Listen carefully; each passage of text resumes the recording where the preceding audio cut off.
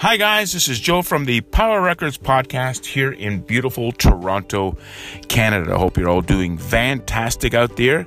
And this podcast is all about vinyl records, whether you collect them, maybe you sell them, maybe you trade them.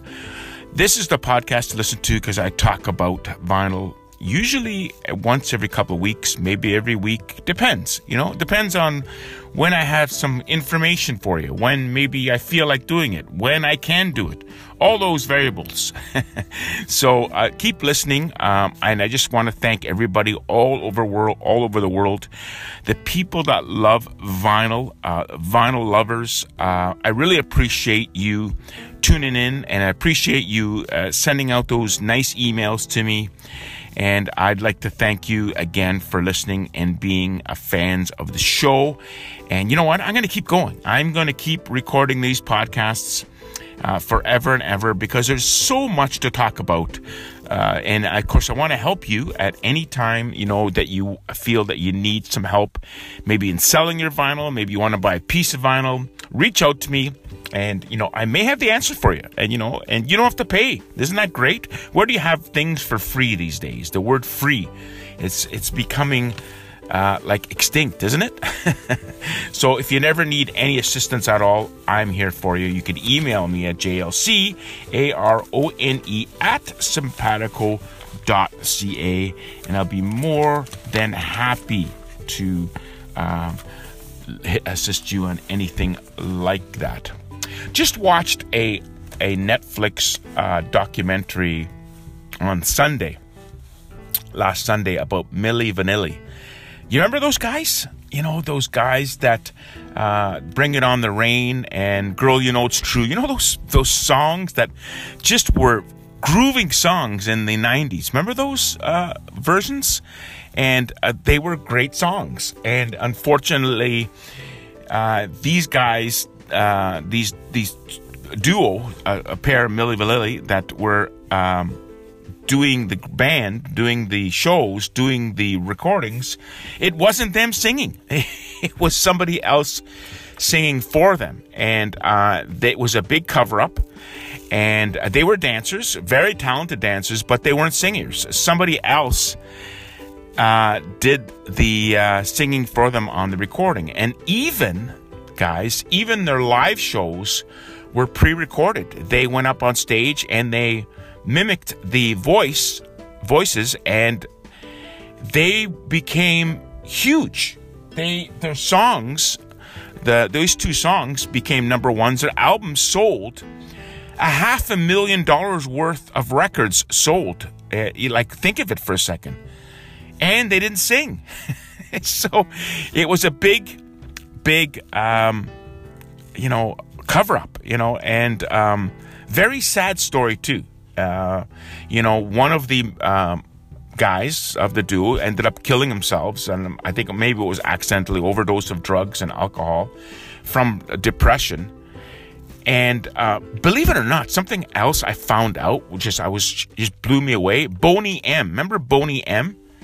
Had came up with a number of hits. They also didn't record any of their vocals. Somebody else did it for them. However, nobody found out about them ever until this documentary, I guess. And nobody knew about them doing their shows and somebody else singing. So strange. Very, very strange. And I didn't know this. But getting back to Milli, it was a sad story. And what really kind of bothered me about the whole thing is the record producer came out and admitted that they weren't singing only after they started giving him a hard time that they wanted to sing on the next record. And then he came out and blabbed out that they weren't the singers. And the record company denied they knew anything about it. Even after they won music awards and Grammys. They also won Grammy for the best band. And the record company knew nothing, according to them, that these guys were doing this, which I found totally unbelievable. And it just shows how far greed can go, doesn't it? And how far, these guys wanted to make money. And I'm talking not these two guys, but the record company, they covered it up as well because they were making $500 million on record sales. Crazy. But I feel sorry for those two guys that they signed the contract. I don't know if it's true or not, but when they signed the contract, they didn't know that they had to not sing and somebody else was going to do their voice. It was just sad. They put their faces on the cover of the record and that's it. And it was just an unbelievable story. So if you get a chance, look it up, Milli Vanilli, on Netflix and watch a documentary. Very, very interesting. Very, very sad story. But if you get a chance, have a look at it. So, how are things going with you guys in terms of selling records? I hope that you are still building up your inventory and, keeping track of your records. What about if you have a rare record? Did you ever think you may have a rare record?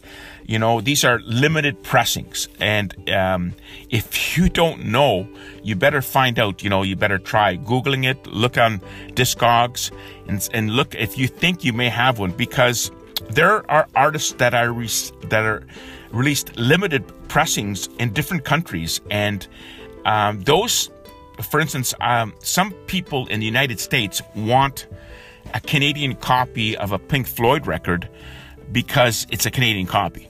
And it'll sell more in the U.S. And some people in Europe have asked me to send over a Canadian copy. For instance, I just sent over, Thank God It's Christmas, a Queen record in Norway, even though it's available in Norway, but a guy there wanted the Canadian pressing. So you may have a rare record on your hands. Some bands come out with limited collector pressings, and you may have that in your possession as well too. If you can find them, you can sell them for a very good price. Japan issues, if you have a Japan issue, Beatles Japan issues, they go well. They sell very well. I recently sold a Japan Dark Side of the Moon for about $100, and because it was a Japan pressing. There's always going to be interest in rare and unusual records. So if your sales aren't going that great, maybe you can dig a little deeper and buy a rare record and sell it for a higher price. And it may go like anything that is Beatles or Elvis that is rare sells, a lot. And if you have records that have posters, and booklets in them, calendars and pictures, these sell at a much higher price. For instance, if you have the Beatles White Album, the original with photos, it tends to go for $150, $160, maybe more for some of the pressings, right? So, I'll give you another example. For instance, if you have a Beatles Please Please Me record, the UK Black Gold label, it's sold years ago, and this I'm talking maybe 10 years ago, for about $5,500. A Rare Stones promotional LP will sell for thousands of dollars right now, something that is very rare like that. Dead Weather, an alternative rock band, sold back about 10 years ago for about $3,200.